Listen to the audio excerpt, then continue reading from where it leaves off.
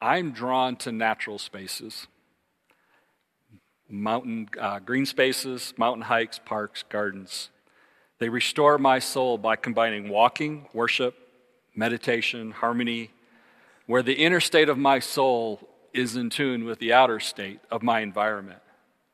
I like making connections. I'm a 5 on the Enneagram. That's my happy place, making connections. My heart and my joy find great excitement in them. The problem with meditating on Scripture is that you start making one connection, and then another, and another, and another, and another, and another, and another. So as we've been preaching through 1 Peter, as Peter's been preaching through 1 Peter, we take those same scriptures and we meditate on them in sacred space. And this one has really been gripping me from 1 Peter 4:6. So I'm not going to show it. That though we are judged in the flesh the way men are, so that we might live in the Spirit as God does. It's like, wow, what are you saying, Lord? And so that starts making connections, and I start going through the mission of Jesus, and I settled on this passage that I have today, and that's making connections in Luke 22 with Jesus in the garden. And that's making connections with all of Luke, the mission of Jesus, Isaiah, and after 3 sermons and writing 3 sermons, it's like, this is just too many connections to hold on to. It's too hard to follow. So I scrapped them all, and I scrapped them all. And now I'm lost.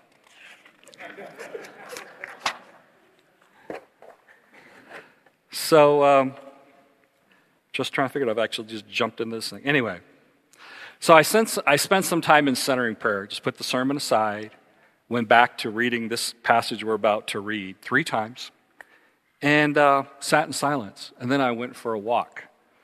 And I just paid attention to what was the Lord praying in my heart. And that's what I'd like to share with you this morning.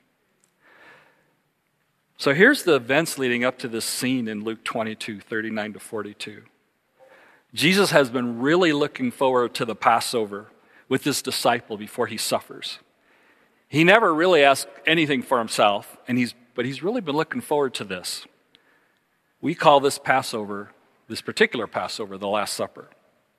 You're probably familiar with that. At the end of the supper, an argument breaks out over who's going to betray Jesus. And then they argue over that, and then they dispute over who would be the greatest among them. So Jesus has to give them a lesson about the greatest must become the servant of all. And then he announces that he wants to assign to them a kingdom, just as his Father has assigned to him a kingdom, that they may eat and drink with him and sit on thrones, judging the 12 tribes of Israel. Then comes Jesus' warning to Simon that Satan demands to have you, to sift you as wheat. But Jesus prays for Simon that his faith will endure. But Simon says, I'm ready to die with you, Jesus. I'll go to prison with you, whatever it is, I'm in. And then Jesus warns him, yeah, Peter, before the cock crows 3 times, you're going to deny me. Before the cock crows, you will deny me 3 times. And then Jesus instructs him to bring a knapsack and a mini bag, and there's a couple of swords, bring those, and so that scripture could be fulfilled. And it's like, yeah, what do we do with that? We're not going to go there. But apparently they need a refresher course. Jesus has already taught them, you don't need these things. He sent them out before without money bags and purse or sandals, and he's provided for their needs. They go out without weapons of protection, and God protects them. So this is a refresher course that coming under stress, with these things right at hand, in your grasp, are you going to fall back into them, or are you going to lean into and follow me? So that's an upcoming temptation. Well, has that ever happened to you? Where things that you I kind of settled that in the past. Yeah, happens to me, happens a lot. It's like, I don't need that. On the good days, I'm kind of rising above it all. On the bad days, it's like, oh, yeah, here we are again. So I'd like to read together Luke 22, 39 to 40. As this is the message I'd like to focus on today. And Jesus came out and went, as was his custom, to the Mount of Olives. And the disciples followed him. And when he came to the place, he said to them, pray that you may not enter into temptation. And he withdrew from them about a stone's throw And he knelt down and prayed, Father, if you're willing, remove this cup from me. Nevertheless, not my will, but yours be done. So I want us to walk away with the answer to 3 questions this morning and an invitation. Why do we need holy habits? Why did Jesus tell us, pray that you may not enter into temptation? And 3, what's in the cup? So let's turn back to our text, Luke 29 to 39, through Luke 22, 39 to 40. So why do we need holy habits? Well, if you've read any of Dallas Willard, you will have been introduced to the concept that the will is not very powerful. The will is, however, highly effective in choosing to develop new habits.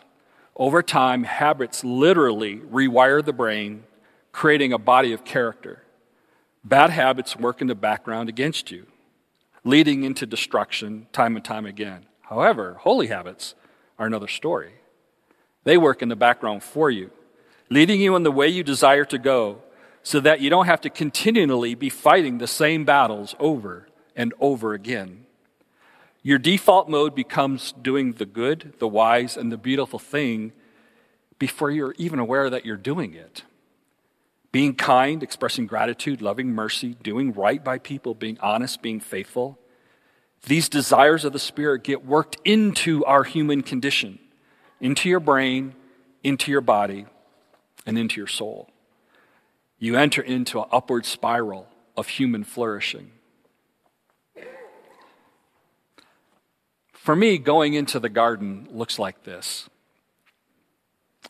When I was in my teens, I was in a habit of taking long walks at night, singing sad songs of unrequited love that expressed my desire for connection with another soul and with God to deliver me out of the painful loneliness and meaningless of life. In my college years, I added worship and prayer meetings to my habits, which have endured through the years, giving my soul a large body to draw from, connecting my emotional life to my body in just about any circumstance or emotional state. Joy, fear, love, discouragement, gratitude, uncertainty, whatever. I can enter into that emotional state with song because I'm not just thinking about it, I'm actually speaking it. And not just speaking it, but actually singing it. It connects me to those emotions which otherwise kind of lay hidden under the surface. When I can sing, I get out of my head and I actually feel. I'm no longer alone in my feelings, but I'm experiencing them with God. Not just the good stuff, but all of it. In my late 30s, I was introduced to the Jesus prayer and practiced it until it became second nature. It became a frequent habit of being still and being drawn into silence with God, communing spirit to spirit. It doesn't matter which door you get into the van from or which seat you sit in.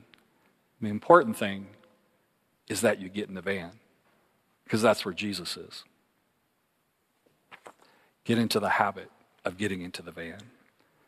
Walking, worshiping, attentive silence have become a single integrated habit of following the Lord into the garden. So here's what I do. I interrupt whatever important thing I'm doing to maintain the space-time continuum, because if I'm not busy, of course, it will decay without me. Or whatever time waster I happen to be twiddling away my life with. I go outside and walk. I don't listen to music. I don't listen to podcasts during this time. I don't listen to sermons. I don't come up with an agenda. I don't come up with a list of ought-tos. I don't come up with a list of instructions for how God can fix the universe. I don't come with the desired outcome even for what I want out of that prayer time. I just do a quick temperature check. Am I going to be too hot on the cold before I go for a walk? Where I walk doesn't matter. I have a few routes I tend to fall into by custom. I pick whatever one I happen to feel drawn to when I get to the end of the driveway, and I'll go left or right in the moment. I take a step or two down that route, and usually a song of adoration arises, usually Jesus or holy. Or sometimes it's just the worship du jour that's sort of been running through my brain as I've walked around the house that morning. It's been my custom to join Sunday worship, pretty much since I was about a week or two old.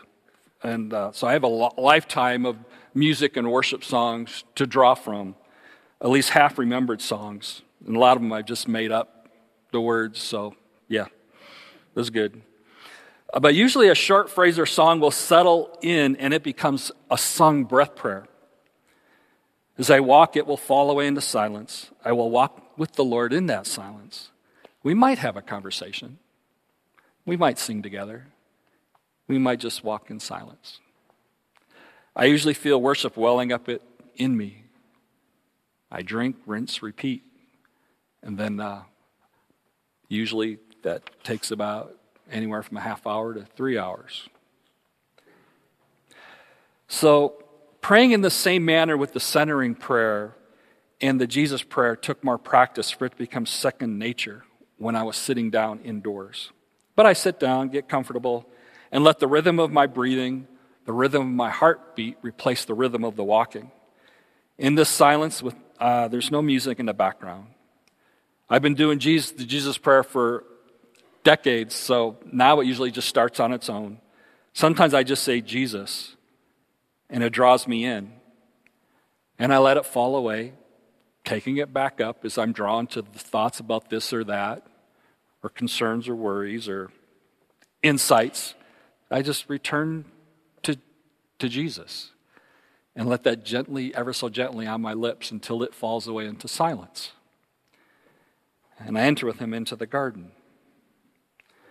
Sometimes a short verse or scripture or song or a previous prayer will become that breath prayer.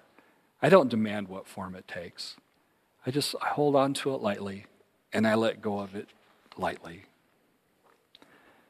What is essential in prayer is a quiet, loving, and attentive spirit. Feel free to experiment with whatever setting, activity, or technique, or things that help you with nurturing a quiet, loving, and attentiveness in your soul.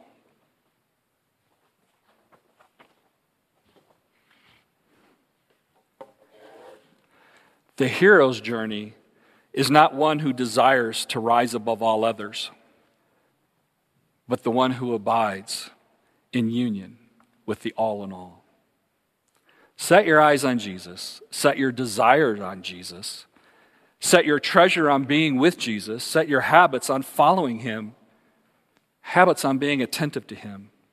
Walk where he walks. Stop talking at God and let your heart be attentive to what the Spirit is praying in you. Be still.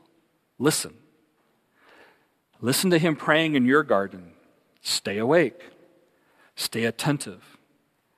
And let your prayers become one with his. Be attentive. When you see Jesus entering into the deep places of the garden of your soul, develop a habit of following him. So why do we need holy habits? Customs build a body of habits that become our character, our new default behavior. Our habits start working for us rather than against us. Jesus had customs, habits of going into the temple, withdrawing to be alone to pray, and habits of going to the Mount of Olives. The disciples had a custom of following him.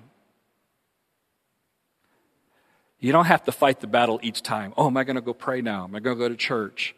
Am I going to say and set my desire on the right thing? It just becomes second nature.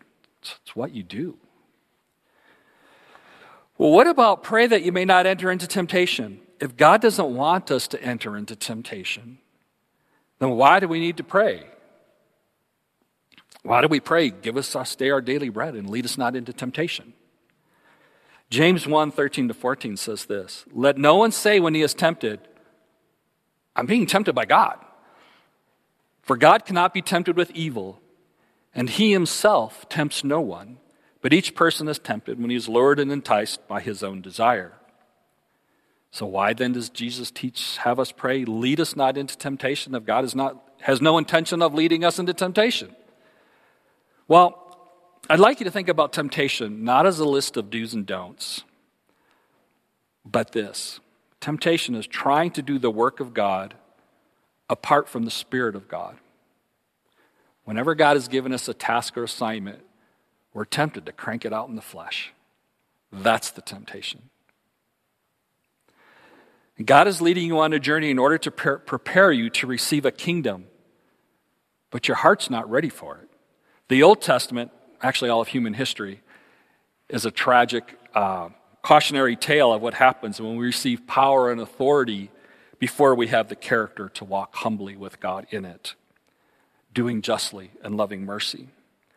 Unless the desire of the Spirit is worked into you, giving you holy desire, and that holy desire is worked into remapping your habits, your brain, your body, the entirety of your heart, mind, body, soul, and strength, the whole manner of your life, you will be tempted to use all gifts, power, and authority to fulfill the desires of the false self. Then the gifts you receive from God will become a curse to you and everyone around you. We pray, lead us not into temptation, because our wills are not free, but they're captive to sin. The one who sins is a slave to sin. This is the human condition of trying to live independent of God's presence and seeking to steal God's kingdom before we are ready for God to lovingly share it with us. Now, you don't need to figure out all the psychological, neurological, and spiritual principles behind this. They might be helpful, but here's the key. Be attentive. Be awake. Praying is being attentive and giving consent to God's presence and action within us. I'll say that again. Prayer is being attentive and giving consent to the Spirit's presence and action within us. Set your mind and heart on God, and you will not enter into temptation to live apart from the presence of God in you. You will choose the path He leads you in instead. Pray and you will be led by the Spirit rather than led by the programs of the false self to resist, deny, and betray the love and lordship of Christ in your daily heart, your daily mind, your daily actions. You will be delivered from captivity to the evil one and delivered into the true liberty of the Spirit in Christ. Now, please hear me. Stop trying to fix yourself with the tools of the false self. Stop using the punishment and shame and the reward of taking pride in your virtues to improve your behavior. Shaming yourself not to do this, taking pride in doing that. Behavior management is not the goal of the spiritual life. Holy habits, spiritual disciplines are not the goal of the spiritual life.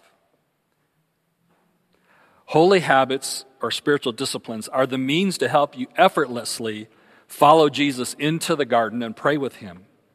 The more you are with Him, the more you will desire to be with Him above all else. That's the goal. Be attentive. When you see Jesus entering into the deep places of the garden of your soul, follow Him. Pay attention to what Jesus is doing. And above all, the spirit of love and humility in which He does it. Do life with God rather than for God. Luke 22, 41 to 44. And He, that is Jesus, withdrew from them about a stone's throw and knelt down and prayed, saying, Father, if you are willing, remove this cup from me. Nevertheless, not my wills, but yours be done. And there appeared an angel from heaven, strengthening him. And he began in agony. And being in agony, he prayed more earnestly. And the sweat became like great drops of blood falling to the ground.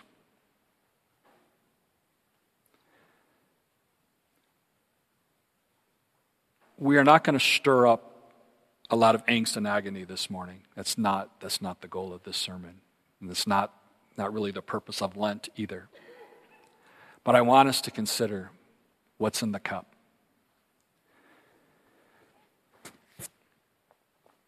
The predominant Western view of how God judges sin in the flesh is called satisfaction. It comes out of medieval times. The sinner must be made to suffer conscious torment until the debt owed to God's honor is satisfied. But this debt is so great it's impossible for man to fulfill.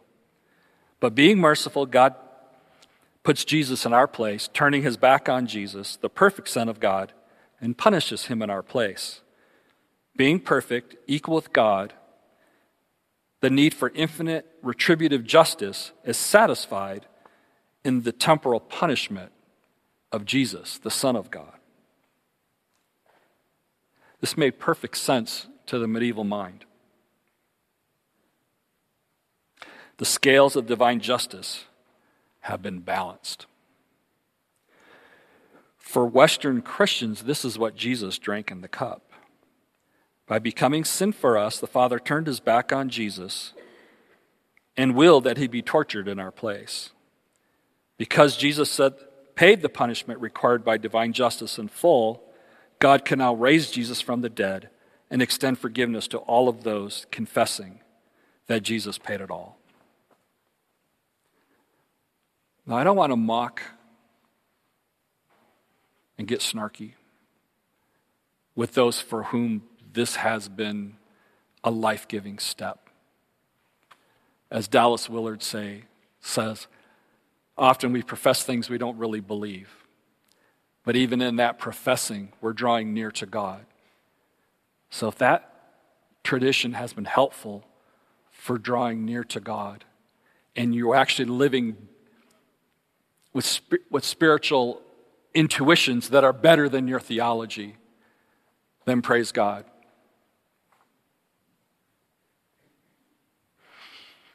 But if you're in your soul, you're asking, is that what's really in the cup?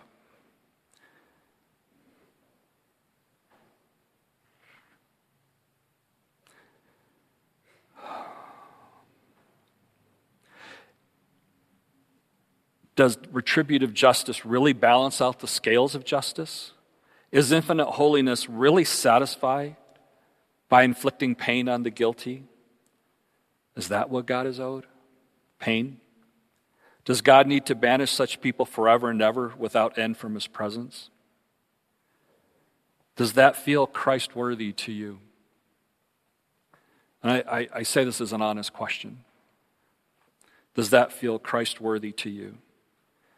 If it does, embrace it and own it. Wear it for a while. Let it sink into your skin. Does this view of God's justice smell more like Jesus or more like a Pharisee? It will bear the fruit of one or the other in your life. So what do I think's in the cup? A new covenant, the full union of God with us. The older view of divine justice, which the Eastern Church still hold to after the split with the East and the West over 1,000 years ago, was that justice, divine justice, is the perfect ordering of the cosmos by God. In the words of N.T. Wright, God is setting things to right. He is making all things new. The reordering is painful, and everything in us that is contrary to the good order of God and resists the good order of God suffers. The false self suffers because it doesn't know God, nor the things of God, nor desires the things of God. That is the source of the suffering. Not a retributive punishment, but a healing, a reordering of the divine order of God with us. The cup of taking in all the sin and suffering of humanity is more than mortal flesh can bear. It is more than the human consciousness can hold. I can't imagine even holding the suffering in the totality of my own life all at once. How can the human heart revisit all that agony and loneliness? And then to take Peter's and Esther's and Steve's and Kathy's and Rick's, Bill's, Lynn's. How can the human heart hold all that suffering? Jesus doesn't just give us a blanket, I'm going to shine like a light bulb on you with my glory and my happiness and my healing. What Christ does not assume is not healed. He enters into the center of our depths, of our hell, of our brokenness, of our woundedness, every single event, of every single person, of all who have ever lived and all who will ever live. How do you drink that? How does the mortal mind of man, the mortal heart of man, drink that?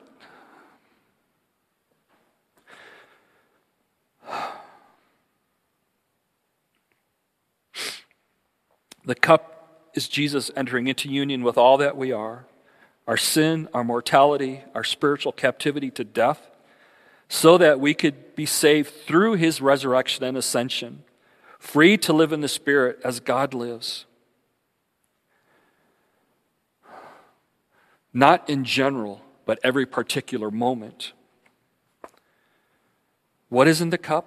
The mercy of God to journey through death, through becoming our sin, and sharing in his resurrection as the head of the human race, to bring not only me, not only you, not just a select few,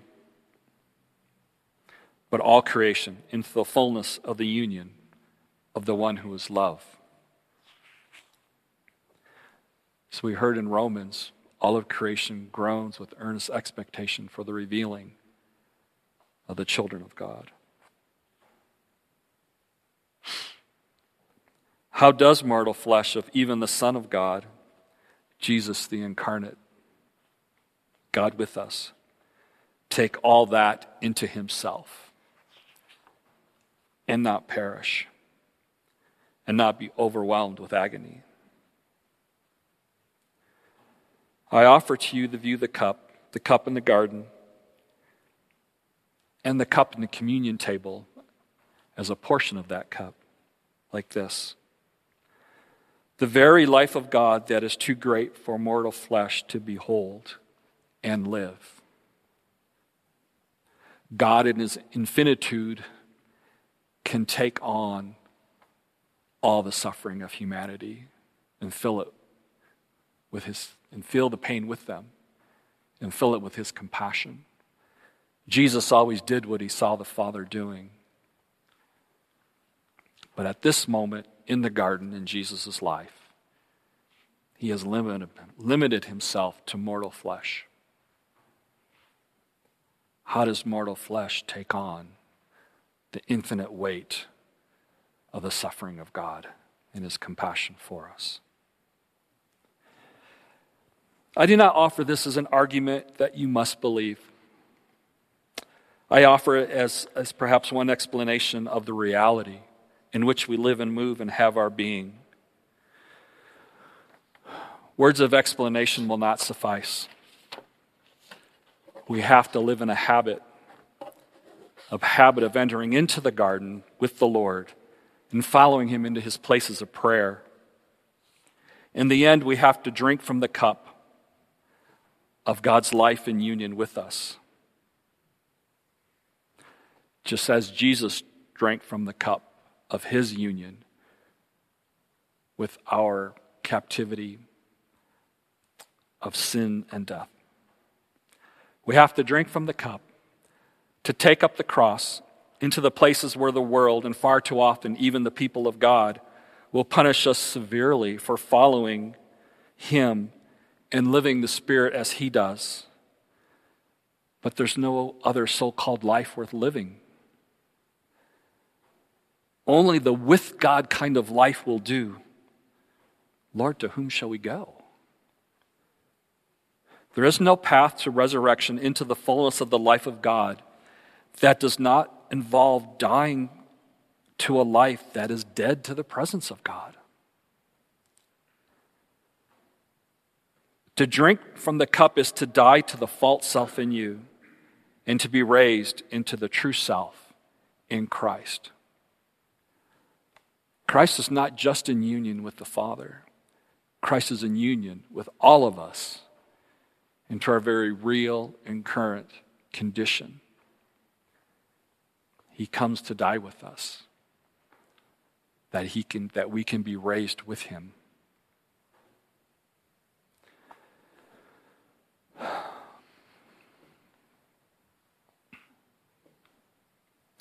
So the invitation, be attentive. When you see Jesus entering into the deep places of the garden of your soul, follow him. Follow him in the way he desires to pray within you until it becomes a habit, and the habit becomes a custom, and the custom becomes a way of life. Be attentive and give your consent to the Spirit's presence and action within you. Be attentive. When you see Jesus entering into the deep places of the garden of your soul, follow him. Sometimes he'll lead you into the seventh heaven, and you'll taste paradise. Sometimes he takes us into the depth of the fellowship of his suffering. I urge you not to seek one experience over the other, whether the passion of his joy or the passion of his suffering. I urge you, do not seek to manufacture feelings of one or the other. That's a mistake we often do in Lent. We try to stir up feelings of the passion, feelings of unworthiness, and guilt ourselves into better behavior. Don't do that. Both his joy and his passion, his suffering, are the unveiled glory of the fire of his love. Both will transform you and all creation, entering every wound until all is healed and resonates in harmony with the glory of God's love. Then tears will be no more. But not till then. Be attentive and follow him. Don't lag behind. Don't rush ahead. Don't seek to impress him, but coming up with your own agenda for joys and sorrows, for how to fix the world. Simply follow him as he leads. Be attentive. Follow him. And you will not be led into temptation, but you will be led into the awareness of the kingdom of God coming into your kingdom, into the kingdoms of this world, separating the ways of life from the ways of death and making all things new. Be attentive. Follow him into the garden. And in the prayers of the garden, and as the Holy Spirit prays within your innermost being, you will behold the heart of the Father through the heart of the Son, sharing in his tears, sharing in his joys. You will know him at a whole new level of being. This is the life in the Spirit. This is to live in the Spirit as God does. Be attentive, pray with him.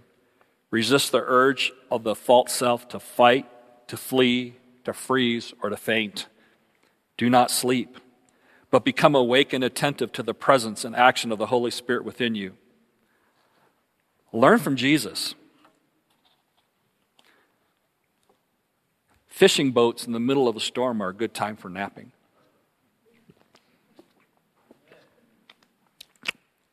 A quiet evening in the garden. This is the time for meet with God, the Father, Spirit to Spirit. Be attentive.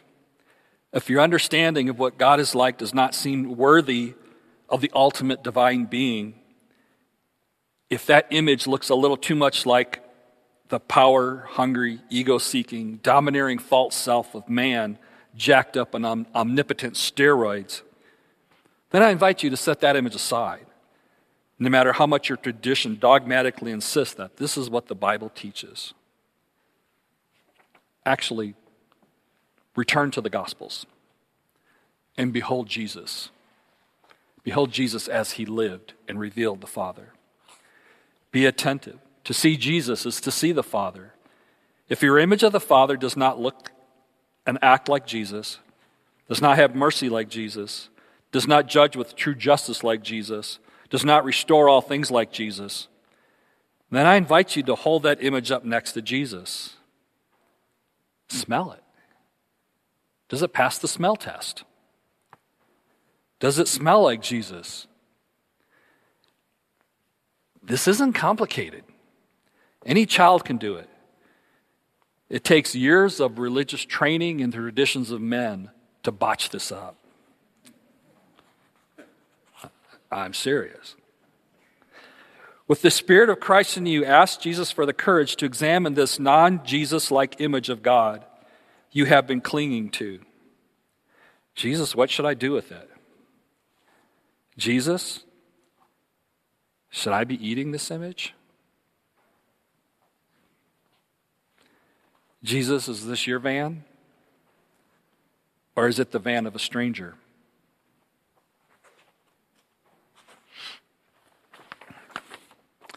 I cannot convince you that God is always better than you thought, the love of Jesus deeper than you know, and the Spirit is everywhere working the wonders of mercy. With Jesus, you're going to have to take the cup. With Jesus, you will have to drink in the loving, redeeming life of God. You will have to get in the van, to get into Jesus, to taste and see by the Spirit of God that the Lord is good, all the way down, from the highest heaven to the lowest hell. He is with us. He is for you. He will never abandon you. He is your life. He is the light of the world. He's the Savior of the world. It is God's goodwill, it is God's good justice to reorder creation through the death and resurrection of Jesus, so that we might all be finally free to love God with all our heart, all our soul, all our mind, and all our strength. This is what God is owed. This is what God desires. He's not kept it secret. In Him only will you pass from the death of mortal flesh and be raised into the eternal life of the Spirit. So be attentive. Follow Jesus into the garden and behold the Father. Behold the Father through Jesus' heart and Jesus' eyes. Follow Him to His table. Share in His fellowship with your brothers and sisters. Make it a habit, not a struggle, not a battle. Make it a weekly habit. Drink the portion of His cup He has willed for you to share with Him. Know Him in His joys and sorrows. This is Jesus' custom. I invite you to let it become yours. I invite you over these next 40 days between Ash Wednesday and Easter to develop some new habits of being attentive to the presence of God, to develop new habits of noticing when Jesus is slipping into the garden, and follow Him. Sit with Him. Pray as He prays, in the spirit in which He prays. This is your life in the Spirit. And now come to the table. On the night Jesus was betrayed, on the night He was so looking forward to share with His disciples, He took bread and He broke it.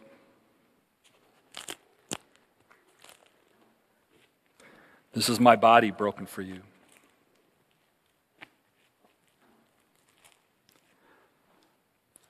Jesus has entered into the suffering, into the wounds of all of us. He heals us from the inside out. He reorders us, not through force, not through decrees, not through punishing us into better behavior, but by filling us with His love. He reorders our soul. He remakes us in his image. And he took the cup and he gave thanks. He said, divide it among yourselves. Drink all of it. The Lord does not require us to drink the totality of the suffering of God for his love of humanity. But he has assigned to each of us a portion to carry with him, to pour out his compassion through us. I invite you to drink it. I invite you to drink his entering into you, that his blood would flow in your veins, and in you to the next person, and to the next person, and the next. One living body in Christ. His church, his bride, the New Jerusalem, come down from heaven.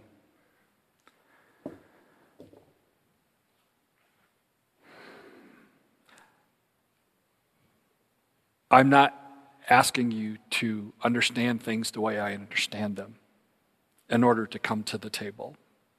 However, the Lord is drawing you to the table and to the best of your understanding of what that is. I invite you to follow him and participate in that. To take the bread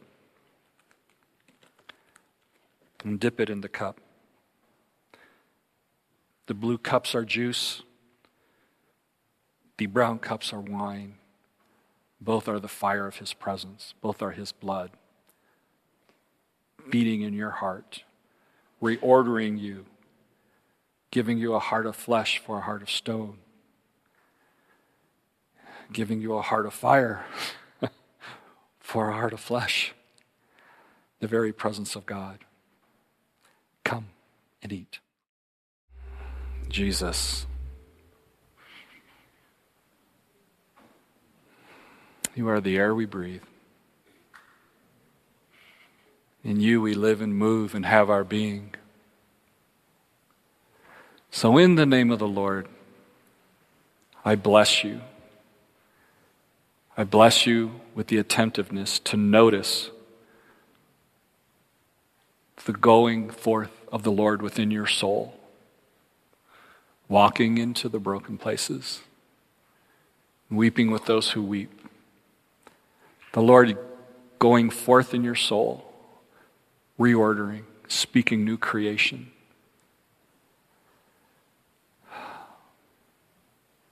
I bless you in the restoration of your soul.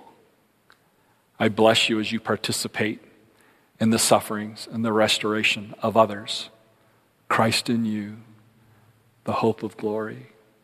I bless you in beholding the Father as Jesus beholds the Father, not through the eyes of the tradition of men, but through the eyes of the Son of God, who alone has seen the Father, who alone reveals the Father. May Christ reveal the heart of the Father in you. May you enter into the garden with him, to behold him as he truly is, to love him with the power of Jesus' love, and in beholding, be transformed into the image of Christ. For this is what God is owed. This is what God desires. Christ to be in you. All in all, one body, a living temple come down from heaven, where heaven and earth become one, and all things are made new. If you would like prayer, Ted will be here up the front. Be happy to pray with you. Or grab any of us. We would be happy to pray with you.